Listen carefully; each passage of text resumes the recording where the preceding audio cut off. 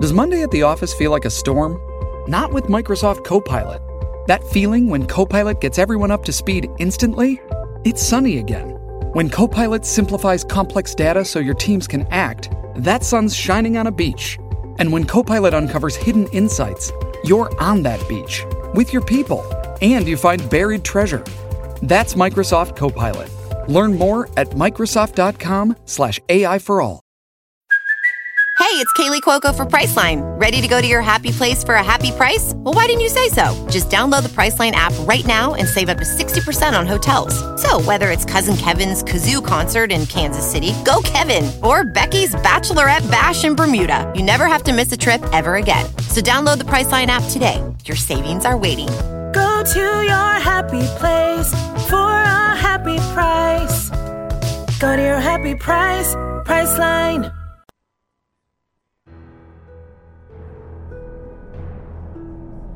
For over 350 years, the state of South Carolina has been the setting for some of the most horrendous crimes ever committed. Some have gained global notoriety, some have been forgotten, and others have been swept under the rug completely.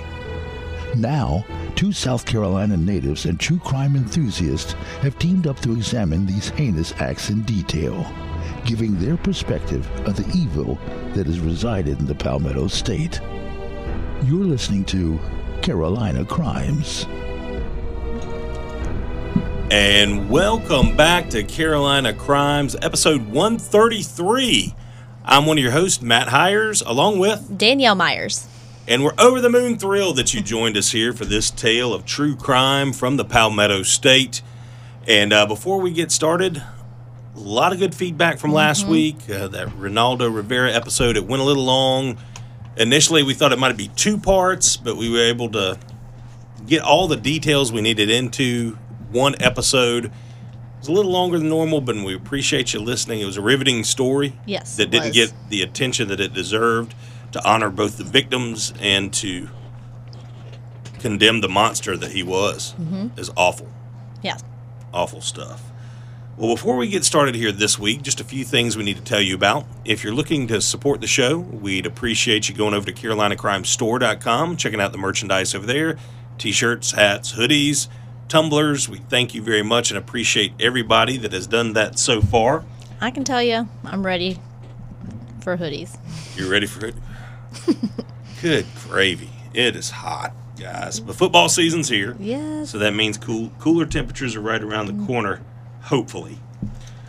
Well, we certainly appreciate everybody listening. Thank you for supporting that way. If you're listening on Apple iTunes or Apple Podcasts, be sure to throw us a 5-star review. Tell us a little bit of something you like about the show.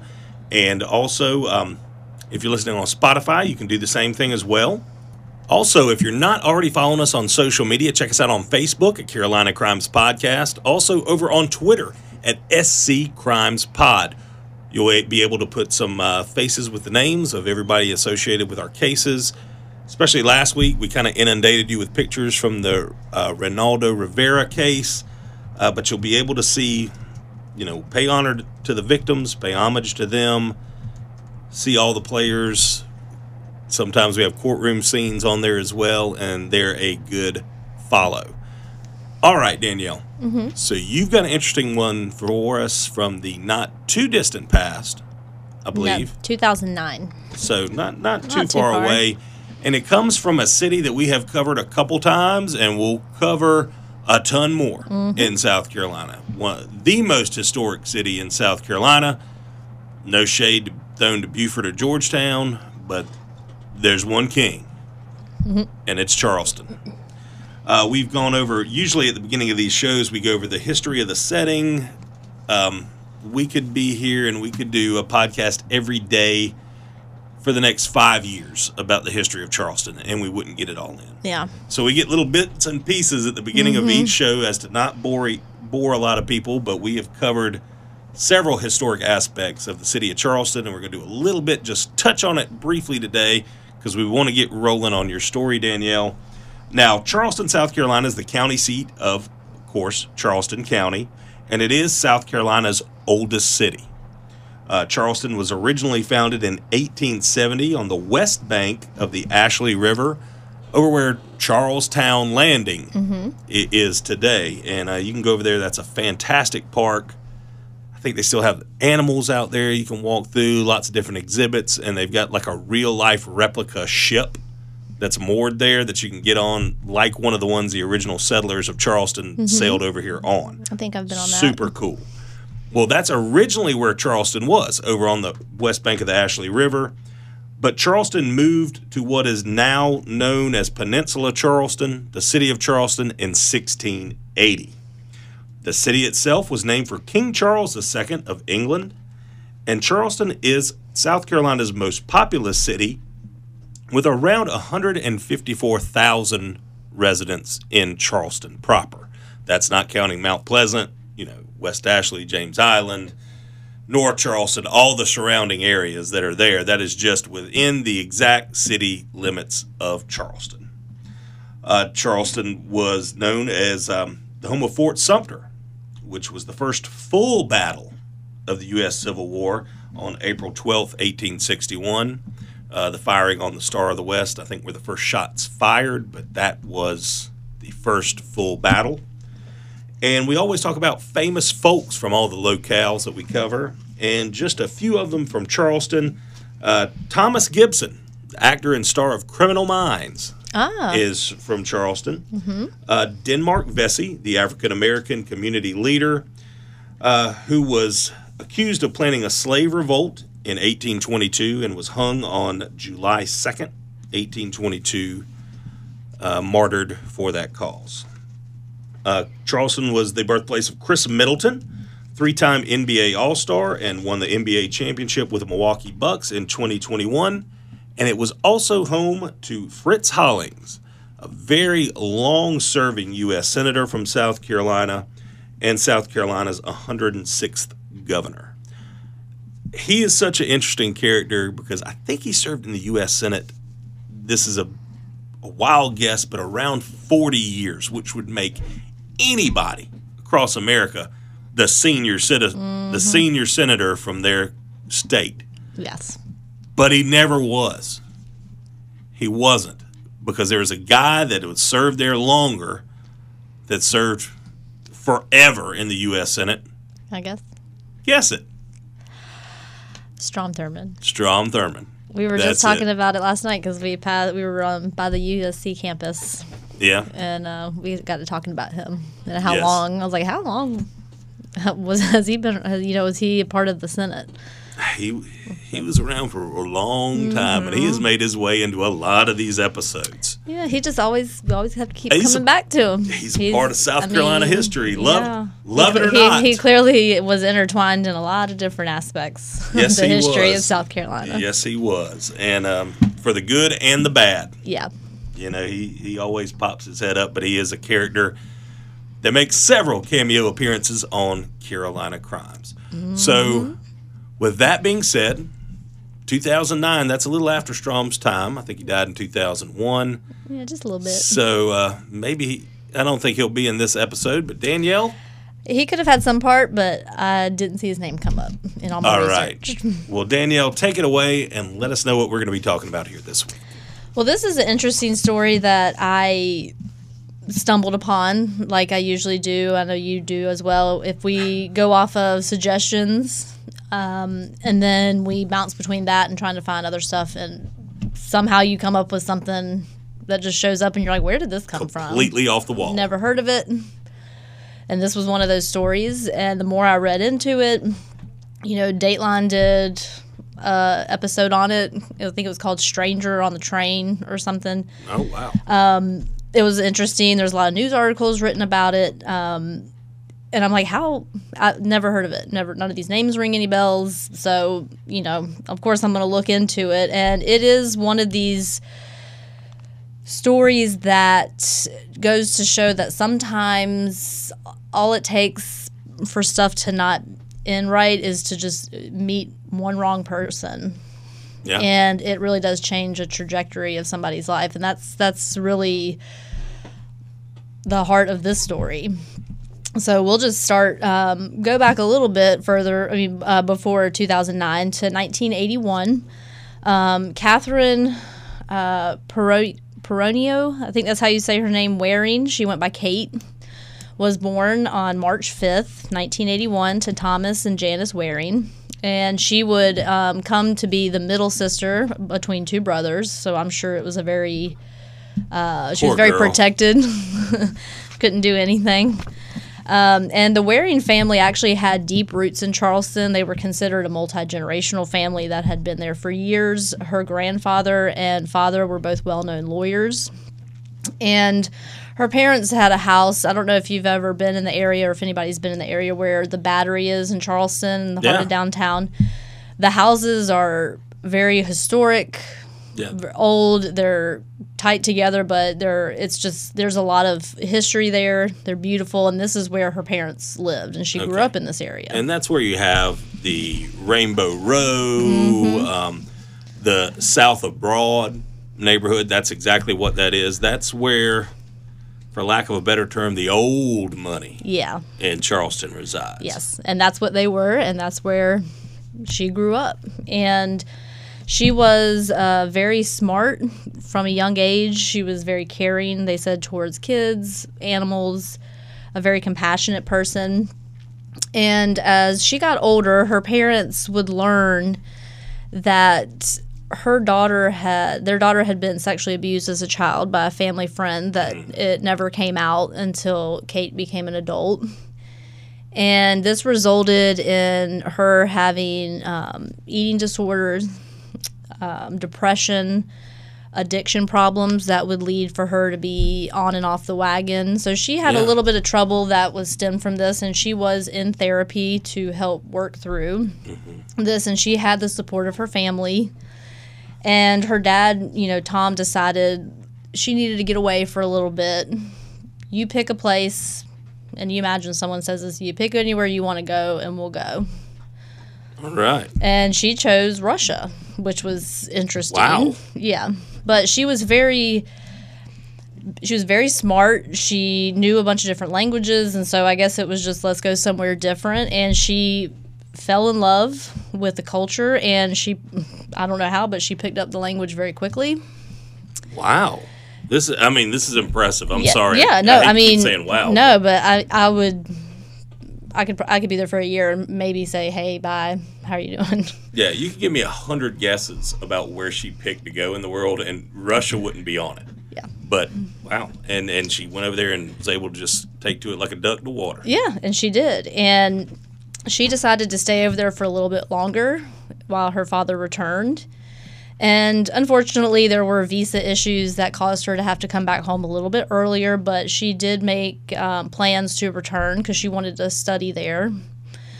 So she flew from Russia into Washington, D.C., where the 28-year-old took, and I don't know if you've heard of this, the Palmetto train. Have you ever heard of that? No. So it's a train that's ran by Amtrak.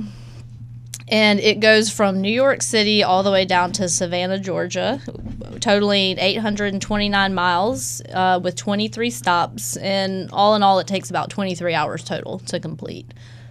I didn't know anything about it. I mean, is this a train like you see in the movies, like a sleeper car and stuff? I mean, I would think they would need to provide something if people are going to be. I mean, this isn't just city to city; it's a long trip, so they definitely provide it where you can sleep. If any of you listeners have been on the Palmetto, what's it called, the Palmetto Express? No, Palmetto train. That's what Palmetto it's called. train. Pretty easy. I'm trying to mix it with the Polar Express. All right, so the Palmetto train. That one goes to the North Pole. Yeah, if any of y'all have ever been on that, throw us a little something about it over on social media. I want to know more about this. Just like y'all did such a good job the other week of throwing those sayings. Southern sayings, yeah. Sayings. I was like, same. Yep, heard that. And learned a few new ones. Thank y'all so much.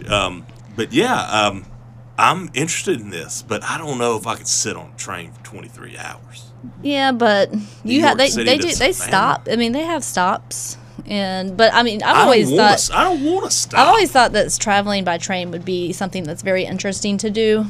My mom and Herbo did that, like, I think a year ago or so, and she really enjoyed it. It's just, I guess it's just different than driving in the car or taking a plane. But, yeah, it'd be... Well, the way planes are going these days, and yes, I am throwing shade at the airline industry with our experiences over the last 6 months. Yeah. I might look into train travel, but sorry to interrupt. No, Go ahead. No, it's very interesting. So she took this train from Washington, D.C. down to Charleston. Palmetto Express. And she returned home, and she had plans to re-enroll in college. Janice had been out of town, and they returned home on Saturday, June 13th, and realized that they hadn't heard from Kate since the Friday before, and she wasn't at their house, and she was supposed to be house sitting for them while they were out of town. And she spoke regularly. She was a daddy's girl, so she pretty much spoke to her dad every day. Mm-hmm. And so they're like, okay, well, if she's not here, maybe she's at her house, which wasn't very far from where they lived. So they go through her house, and just like back at their house, they didn't see anything out of place. But they did notice that she had some medication sitting on a dresser, and it looks like it hadn't been opened, and it was medication that she was required to take daily. So the parents called around to jails, hospitals, thinking that she might have relapsed, because there have been issues in the past where she was on and off the wagon. She would move in with them sometimes when she was having issues and then move back out. So they just wanted to make sure, and none of them were able to have, they didn't have anybody there fitting Kate's description. They were hoping, this sounds silly to say, but hopefully, maybe she's in jail or in the hospital, so that way they would know she was safe. Yeah. Somewhere. Because while they were, because she was, hanging around the house by herself while they were gone. I don't know how long their trip was, but, so her parents, they decided they were going to wait until Monday. And if they hadn't heard anything from her, they were going to contact the police. Well, Monday, June 15th, just a couple days since they had heard from her, her parents did get a call, but it wasn't from Kate. It was the branch manager at the bank where Kate, did her business. They told her that there was a man named Ethan Mack that had come in and was trying to cash a check for $4,500. And the thing is Kate only had $100 in her account, and she knew that she only had $100 in her account. And the branch manager had dealt with her and this family enough to say that the signature looked off. Okay. So instead of going ahead and doing it, which first they couldn't because the funds weren't there, they're letting the dad know. They're like, maybe, do you know about this? Is this something, maybe he can okay? And the dad was like, no. Yeah, she's got $100, not $4,500. Yes, and her parents knew of Ethan Mack. I think they had met him a few times, but they had heard more about him through Kate, where she would talk about him.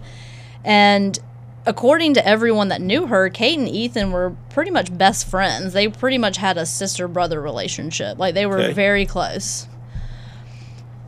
So her parents, something's not right about this. We haven't heard from her in a couple days. And now this guy, who's her best friend that we kind of sort of know, because it had been talked about in the Dateline episode that she had, sometimes you have lives that your parents don't always know about, even if you're not intentionally trying to keep them from it. It's just you have your separate life as an adult. Yeah. And that's kind of what this was. And so they decided to call the police and let them know. That's when they're like, all right, so our daughter haven't heard from her, and now there's this guy trying to, cash this check. So police, of course, track him down. They speak with him, and he said, well, he had lent her money a few days before, and so she wrote this check to pay him back, and he was just going up there to cash it. Yeah. And they're like, okay, well, when was the last time that you spoke to her? And he's like, well, last time I saw her was that Friday, the 12th. They went out for dinner and drinks before he dropped her off at her house between 11:30 and 11:45 that night. Okay, so that means she's drinking again, too. Yeah. All right. Now, I don't know if she had an issue with that or if it was just more illicit or prescription pills. Yeah, or something like but that. either Okay. way, I don't know if that was something she was supposed to be doing or not. And then he said that after he dropped her off, he went back to his place, and they text for a little while, and that was it. He showed them text on their phone, his phone that verified this. Ethan even allowed police to come over to his house that he shared with his mom. He's like, this is my room. And they didn't find anything that looked out of the ordinary, anything that looked suspicious. Police do end up pulling Kate's phone record, and it showed that her phone was pinging off of a tower several miles away from where she lived in James Island. Okay. Which James Island from downtown is about 20 minutes. Yeah, it's right across. Anybody familiar with the bridge? It's right across 17. Or familiar with Charleston? You're familiar with Highway 17 and that bridge that goes right over by the Round Holiday Inn. Mm-hmm. Yep. And then you take a left there in West Ashley, and you're on James Island. I think they got a big fancy James Island connector too. They might. I haven't been to James Island in a while. Yeah, so I think you can. Boy, I sounded antiquated there talking about the Highway 17 bridge. But yes, I'm certain there's a James Island connector now. There might be. Charleston, Every time I go to Charleston, I'm old school. It's something's different. Yes. The city's constantly growing. So nonetheless, her phone was pinging over on James Island. Yes, which instead of the one closest to her house. So there was actually a tower closer to her house. Okay. Well, police said the tower by her house was probably busy, so it got picked up by another tower. So and this happens, which I'm guessing, I don't know. And so they said it's very possible that she made this call from her home in downtown Charleston. That Friday, they looked to see kind of what Kate had been doing the 12th, and they saw that she was on surveillance video at a local drugstore refilling a prescription. And while she waited, she was on the phone with her father, who told police that during that phone call, she had mentioned to him that she was having some troubles. And when he asked, her what's the issue, what's going on, is there something I can help you with, she wouldn't elaborate. Okay. Another of her friends that they talked to said that Kate had texted to say that she was going to go to Greenville for a few days. All right. At this point, she's a 28-year-old female. She's phone records aren't showing anything super weird. They're not anything weird with her finances other than this guy trying to cash this check. Yeah, and Ethan sounded legit. And everything that he told them checked out. Yeah, I mean, at first I'm like, oh gosh, who's this dude who got a hold of her checkbook? But no, he sounds very cooperative. And legit. then with the friend saying she could have gone to Greenville, and they know she's got this history of sometimes she's good, sometimes she's not. They didn't have any reason to suspect foul play at this point. And so it was probably still there, but I wouldn't say it was an active search or investigation into a missing persons. So 2 months end up going by, and there are no leads. Nothing else has really come of this. There's, like I said, no active investigation, but her parents refused to give up. They refused to accept the fact that she's just disappeared. And even if she did go to Greenville for 2 days, it's been 2 months. Wow. So they decided to contact a lawyer friend of theirs by the name of Andy Savage, and they asked him for his help. And he's like, yeah, I'll see what I can do. And he ended up putting a group together. I feel like you would like these people. Okay. He put a group together of former law enforcement. And, there's a lot of people who retire from law enforcement. They get out of it, and they kind of decide to become private investigators. They kind of work. Mercenaries. Yeah, they're still doing stuff. And, there's a lot of people that still do that. They want to be doing it, but kind of like their own boss at the same time. Yeah. And one of the guys on this team was Bobby Mentor. He was known as the Human Bloodhound. They said he was very good at tracking people without them realizing it. And then you have Bill Capps. He was the tech guy. He tracked people through the web. Okay. And James Randolph, his specialty was a strategy. He developed a plan. This is what we're going to do. And they all kind of worked together. And these men became known as the A-Team. Hell yeah. And I like it. And when we come back from this short break, after a word from our sponsors, we're going to, see what this group of men can find out. Let's see. And see if we can get some leeway into what happened to Kate Waring. Yeah, let's see the A-Team find Kate. We'll be right back after this quick word from our sponsors. This episode is brought to you by Shopify. Do you have a point of sale system you can trust, or is it a real POS? You need Shopify for retail. From accepting payments to managing inventory, Shopify POS has everything you need to sell in person.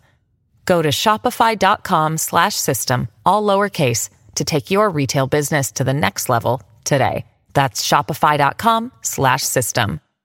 Hello, it is Ryan, and I was on a flight the other day playing one of my favorite social spin slot games on ChumbaCasino.com. I looked over at the person sitting next to me, and you know what they were doing?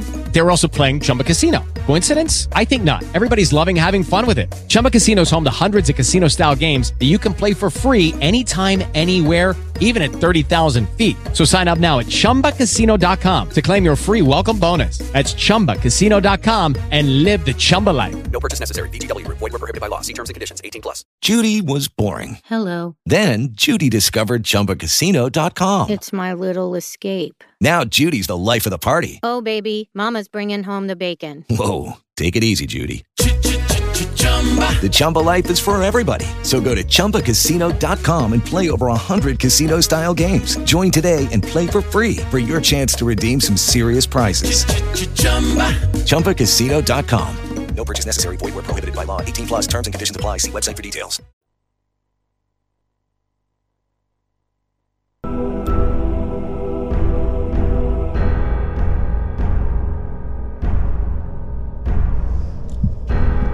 And welcome back to Carolina Crimes, episode 133, emanating from Charleston, South Carolina. And this story of Kate Waring. She had disappeared from her family. She's 28 years old. They really didn't get a handle on quite where she was. And now the search for Kate had lasted a couple months. Mm-hmm. So a local attorney, he got together what he called the A-Team. And I loved your description before we left off. And you're right. This sounds like a movie coming together. But hopefully they can find her safe. Yes. So this A-Team decided they needed to get on this. And they started back at Kate's house. And James Randolph, he was the one that his specialty was in strategy. Mm-hmm. So he goes, I want to go through her house. I want to go into her room. I want to see things through her eyes. And that's kind of how he approached it. And as he's looking around her house, again, it's the same thing her parents noticed, which there's nothing that looks like she just up and left in a hurry. There was nothing that was overturned, like there was a struggle. And of course, in her room, like her parents, he found her medication, which was the same one that she had just had refilled on that Friday, mm-hmm. and one that she was supposed to take daily. So even though there wasn't anything majorly sticking out that something was wrong, I mean, this is something they've done for years. I'm sure it was like, but something's not right here. Right. And so Bill Capps, the one that was the tech guy, ended up going through all of her social media accounts, which she was very active on. She was always on Facebook. She was always emailing, texting, or calling people. And he also noticed that it had been silent since that Friday. He also looked at her phone records again and saw that at 10:06 p.m. on that Friday, she had left a message for a friend saying that someone had stolen her identity and she wanted to sue. A little after midnight, she had called another friend saying that she was hanging out at a different friend's house. This is where she'd be. And he also saw that after 1 a.m., it showed that she attempted to call her own voicemail as if to get her messages. But it was her mailbox was full, and it was one that she never used. So this made him believe that this was probably somebody else on her phone. Okay. Well, another person comes into play by the name of Eugene Frazier. He's a retired homicide detective and is close to the Waring family. He would get tips from people in the community and, relay it to the A-Team because he knew these people. And one of the tips came from a church friend of his saying that he was the landlord of an apartment that he was renting to Eugene Mack. The only thing is the apartment that he was renting to Eugene Mack was not the place that he had police originally search at the home where he lived with his mother. Okay, so he said, yeah, I live with my mom, but he also had his own place on the side. Yes, but he didn't live with his mom. He was living in this apartment. Oh, so Ethan. So the A-team learned that Ethan lived in this apartment with his girlfriend, Heather Camp. Kate's parents said that they had met her a few times. Kate had recently befriended Heather. Kate had actually met Heather on the Palmetto train coming from Washington, D.C. Okay. Heather told Kate that she was moving to Charleston to begin a new job as a pediatric surgeon. But she had just been robbed before she got on the train and did not have her purse. Therefore, she didn't have any money on her. And Kate offered to help her out. She ends up having her, why don't you just get off, where you're getting off anyways at Charleston, you can come meet my family if you need to stay here for a little bit, just trying to help her out. And Kate's mother, Janice, said that she had met Kate and she didn't have a very good feeling about her. Heather. Yes, had met Heather. And, but Kate was very set on wanting to help her. And eventually, Kate introduced Heather to Ethan. And the two of them quickly began dating and even faster moved in together. So Ethan and Heather were in this relationship because Kate had introduced the two of them. Right. So Matchmaker, make me a match. That's right. Investigators also learned that Heather had no medical degree or any kind of license to practice medicine. Okay. They also learned that she had an extensive criminal record with forgery charges in multiple states. They also noticed that on the receipt from the dinner that Ethan said him and Kate had gone to on Friday night, it looked to have had enough food for 3 people, and it made them think that there was a possibility that Heather was with them. Okay. So 2 people aren't going to eat 3 entrees. So now they have, okay, well, you didn't mention that there was another person with you. You lied about where you were actually living. So you had police search a home that you knew they weren't going to find anything there because you didn't really live there. Mm-hmm. And then you have this girl who's, this story that she fed Kate is not even close to being true. And on top of that, she's, a criminal. Yeah. So there's just a lot. I mean, that a lot of lies going on. Yeah, it doesn't mean that you've done anything, but you're lying for a reason. Yeah, it does. It doesn't make you look to be the most trustworthy in their eyes. I'm over the whole. I'm perplexed by this whole impersonating a physician thing. Yeah. Too.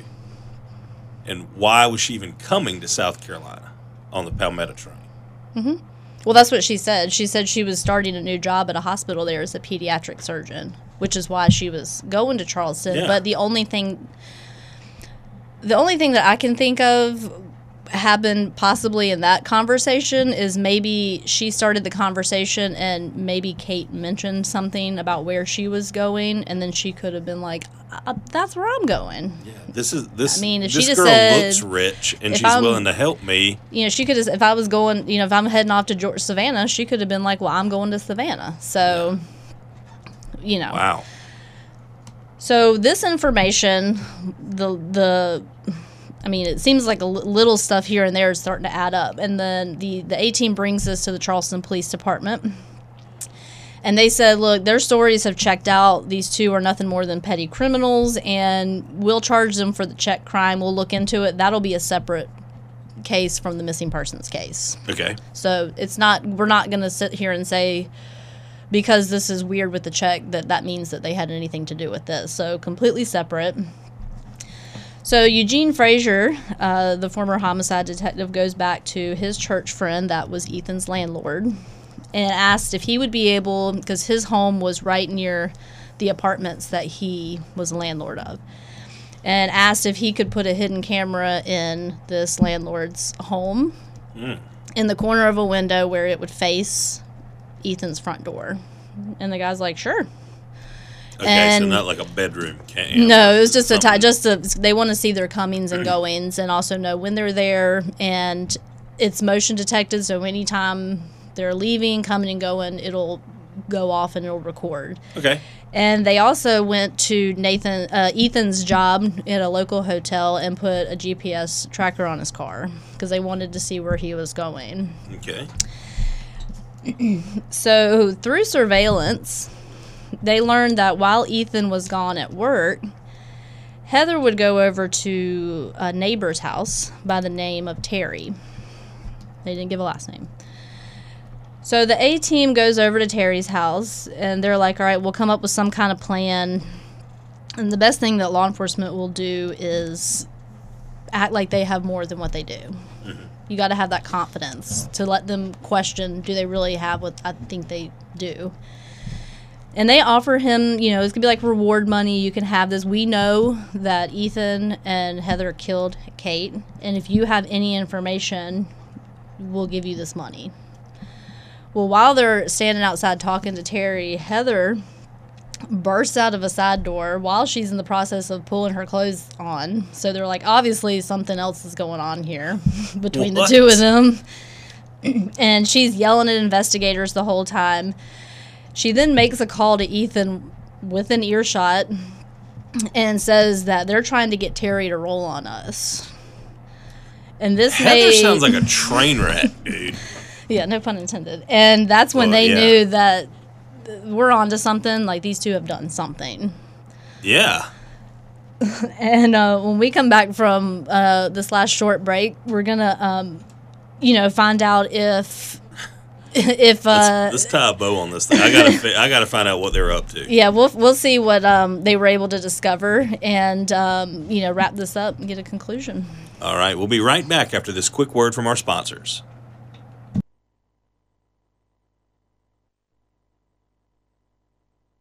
Hello, it is Ryan, and we could all use an extra bright spot in our day, couldn't we? Just to make up for things like sitting in traffic, doing the dishes, counting your steps, all the mundane stuff. That is why I'm such a big fan of Chumba Casino. Chumba Casino has all your favorite social casino-style games that you can play for free anytime, anywhere with daily bonuses. That should brighten your day a little. Actually, a lot. So sign up now at ChumbaCasino.com. That's ChumbaCasino.com. No purchase necessary. VGW Group. Void where prohibited by law. See terms and conditions. 18+. It is Ryan here, and I have a question for you. What do you do when you win? Like, are you a fist pumper, a woohooer, a hand clapper, a high fiver? I kind of like the high five, but if you want to hone in on those winning moves, check out Chumba Casino. At ChumbaCasino.com, choose from hundreds of social casino-style games for your chance to redeem serious cash prizes. There are new game releases weekly, plus free daily bonuses, so don't wait. Start having the most fun ever at ChumbaCasino.com. No purchase necessary. VGW Group. Void where prohibited by law. See terms and conditions. 18+. With Lucky Land Slots, you can get lucky just about anywhere. Dearly beloved, we are gathered here today to... Has anyone seen the bride and groom?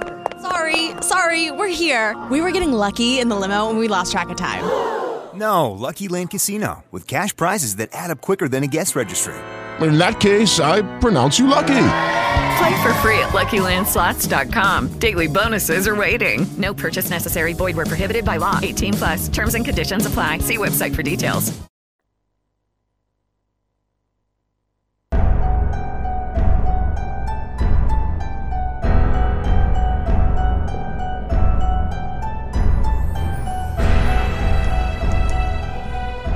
Okay, welcome back to Carolina Crimes, episode 133, coming from Charleston, South Carolina. And during the break, Danielle kind of clarified something for me. In this story, Heather Camp said she busted out of the house. She came out of Terry's house. Yes. The neighbor without her clothes on. Yeah, so there was definitely... So she's even more of a train wreck. Yeah, so she's in there doing something with him. Yeah, while her boyfriend's called Ethan. She busted out of Terry's door, putting her clothes back on. Mm-hmm. on the phone with Ethan saying investigators are here trying to get Terry to roll over on us. Mm-hmm. Okay. Yeah. So sorry if there's any confusion. Yeah, she was in his apartment. So he's down with OPP. The old song. You don't know that? We'll talk about that off air. As you were. I mean, I might. I don't know. I'd have to bring it back. Terry. So a few days later, Terry ends up calling one of the investigators on the A team who had left his number and said that he wanted to talk. So they went out to his house, and Terry says he thinks that Heather and Ethan had done something to Kate. He's like, I feel like it, like nothing's been told to me, but there's just been certain things that they've done. And he hands them an iPod and said, this will probably belong to Kate. He said Heather had given it to him, and it was, it did belong to Kate, and it was actually, she was last seen using it at a gym that she had gone to on that Friday earlier in the day, the last day that she was seen. Yeah. So all of this information, again, is handed over to Charleston police. So they're looking into it when police get a call from Heather Camp herself, who was obviously feeling the pressure of them going to her house, getting Terry involved, just the constant, they're not going anywhere. And I'm guessing she just eventually was like, all right. And she told them that she was the one who signed Kate's name on that check that Ethan tried to cash. So Ethan and Heather were picked up at their respective jobs and arrested and charged with forgery and obstruction of justice. Okay. Nothing new to her. She's had that before. No. Yes. No, just another one to add on to the list. Wow, that was thunder, folks. Yeah, if you hear it, that's done our stomach growling. A storm coming through. So the A team ends up going to the courthouse shortly after Ethan and Heather had their bond hearing. They had a video bond hearing, which they had together. And they end up pulling her aside afterwards and told her that they would help her out with her forgery charge if she told them what happened to Kate. And she agreed to talk. Wow. So she told them that they could find Kate at Wadmalaw.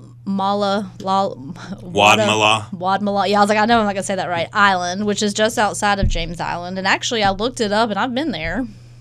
Yeah, I think that's where they have the Firefly Distillery. Well, that's where they have the tea plantation, too, which I went when I lived there. And my mom, we went there for the day. And it's like this, it's like the largest, like the only tea plantation in the state. And they make their own tea. Cool. It's like I was like, I've been here. And on October 10th, 2009, 5 months after Kate was last seen, her skeletal remains were found down a desolate path by some members of the A team who took, the search upon themselves, and then they reached out to 911, letting them know what they had found. Because even though they had turned everything over to police, they still continued looking into this on their own because they wanted to get this resolved. And this poor girl, she'd struggled early in her life. She had trauma that happened to her, snowballed into addiction, which happens. People have to cope with awful things sometimes. And here she was, met Heather Camp, had the heart big enough to try to help her as a stranger. Heather lied to her, connived her, stole from her. I mean, deceived her. And this girl just wanted to help somebody. Yeah, she brought her into her home. She brought her in to meet her parents. And now she's perished because of this monster. Yeah. Heather Camp. Well, after they had found her, which, of course, Heather led them to Kate's body, where they could find her. She ends up telling police, they're like, all right, well, now obviously you do have something to do with this, and you want to know what everybody wants to know. If you have a family member or any family member who's, had a loved one who's been a victim of a crime like this, as hard as it is, you want to know what happened. It's hard, but it's, I think, harder not knowing, and you want to know, why did something like this happen? Like, how did we get here? Why are you going to hurt Kate? Yeah, like, how did we even get here? You know, this guy's like a brother to her. You're a new friend, but one that she's taken under her wing very quickly and early on. So Heather tells police that her and Ethan had been stealing money from Kate. And when she found out about it, she threatened to get her family involved if they didn't pay her back, which is a very normal response. Honestly, she could have gone right to the police, but instead she's like, keep in mind her father's a lawyer. Yeah.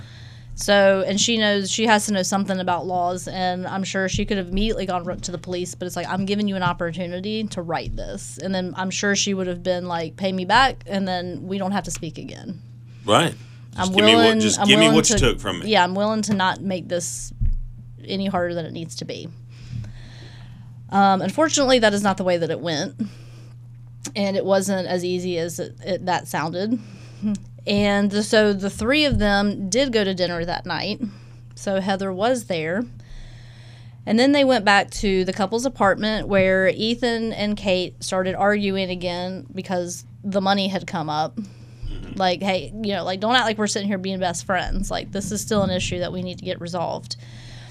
That's when Heather said, and it didn't specify, but she said they tricked her into getting inside of a suitcase where Ethan tortured her with a stun gun before knocking her over the head with a wine bottle. He then filled the bathtub and drowned her. My God. So it wasn't even... It was a quick death. I mean, it was inhumane. It was torture. Yeah.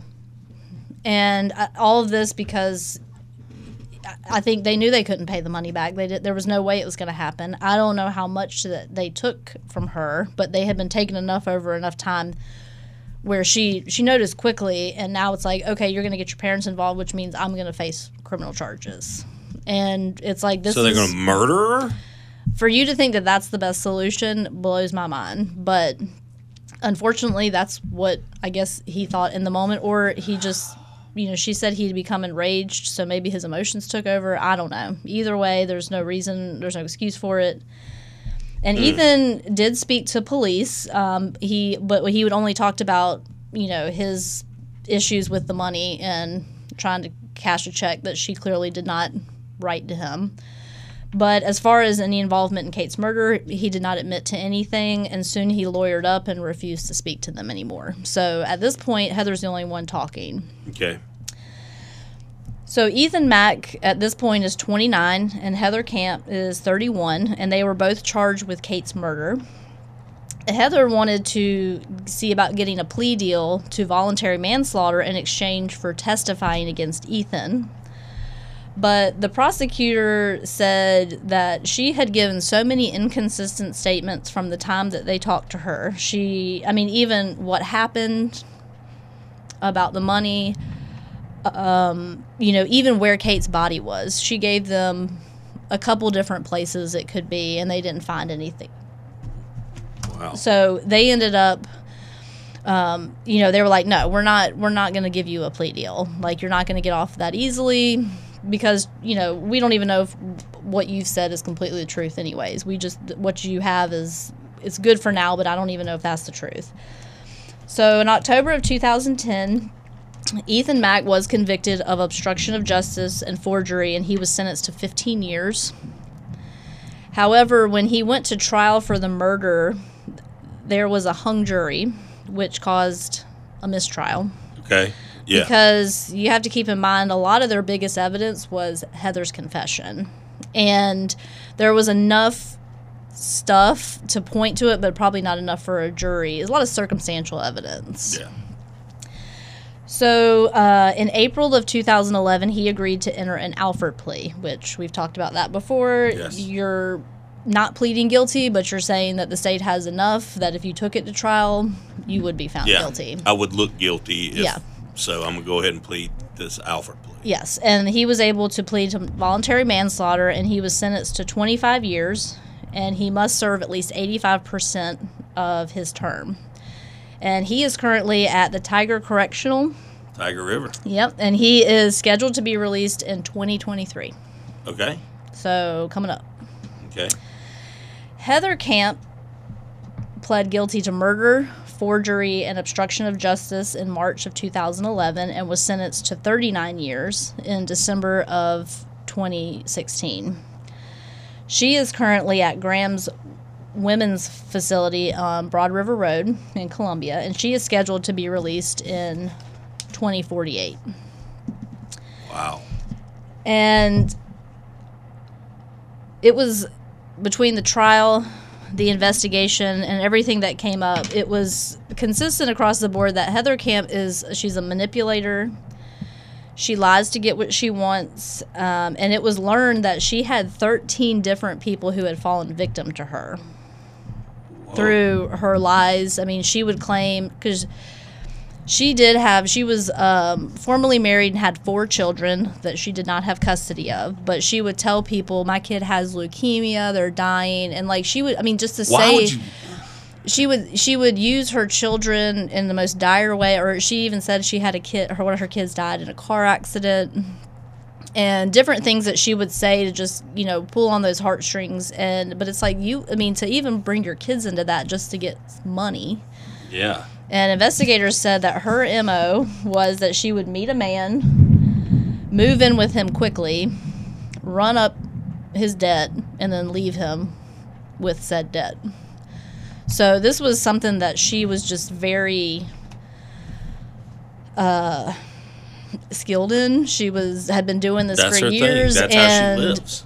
Unfortunately, in this situation, she found someone who was willing to stand up for herself, and I guess they felt that they couldn't take the chance of possibly getting in trouble again. And I mean, look where it landed them. But I have on here, I said, I think it's it's safe to say that if Kate had never met Heather, she'd still be alive today. And I think it's 100%. Unfortunate that her and Ethan, her friend, somebody that she considered a brother and had known for years, turned on her so quickly because of this person that he was barely knew.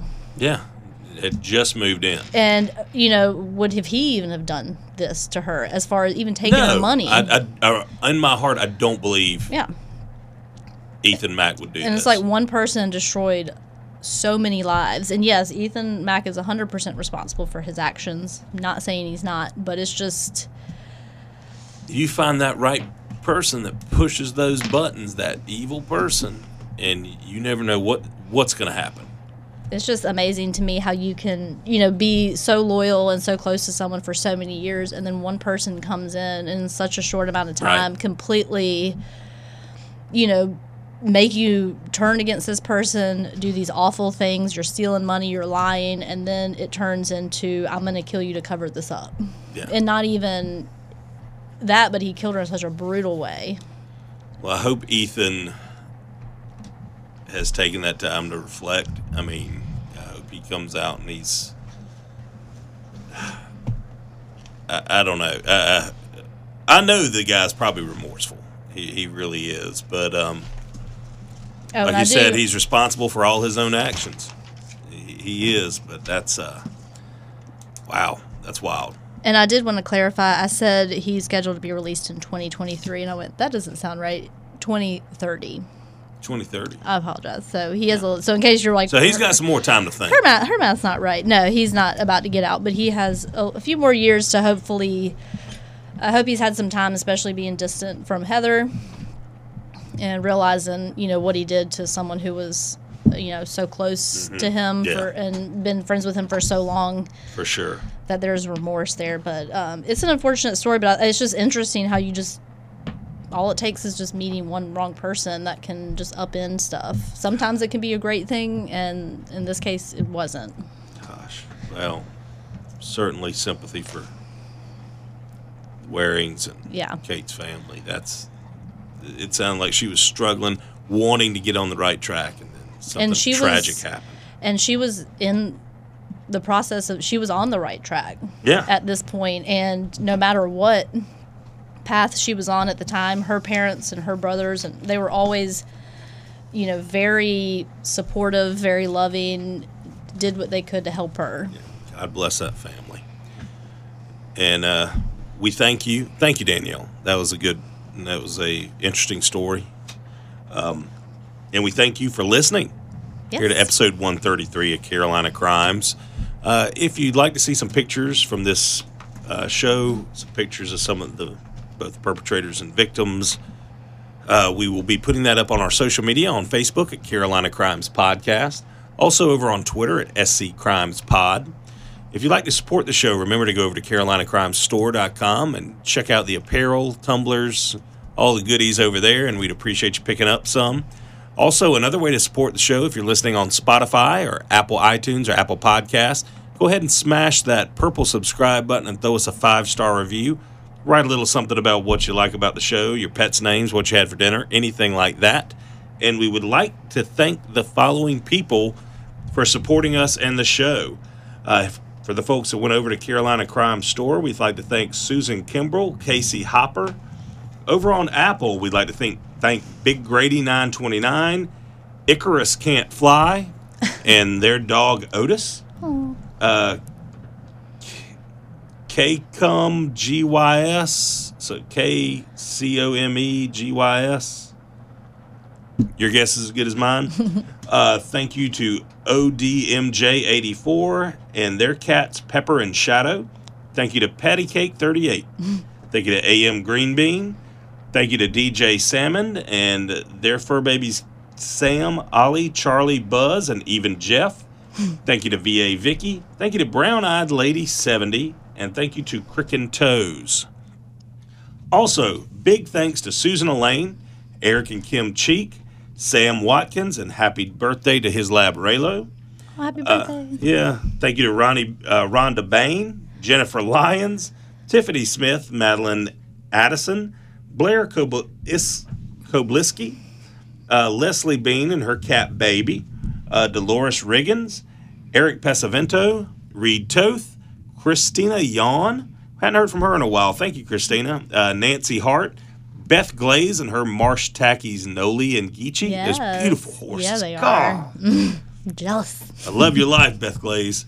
Amanda Evans, Brittany Russ, Terry Ranley, Jamie Witherspoon, Brad Bochette, David Monteith, Lynn Freilich, Jody Wright, Betty Oliver, Jimmy Brashear, Kim Sally, Deborah Kitchens, Tracy Nutter, Terry Pearson, Chuck Carnes, we're getting you right, buddy, Oliver McMurray, Janie Grubbs, Lisa McDowell, Susan Caraway, Joey Gardner, Amanda Evans, and Kobe Griffin. Thank you all so much. You. So until next time, we appreciate all of you listening, and be safe out there. We'll try to be safe when we leave here. It's thundering and lightning. Oh, gosh. Wow.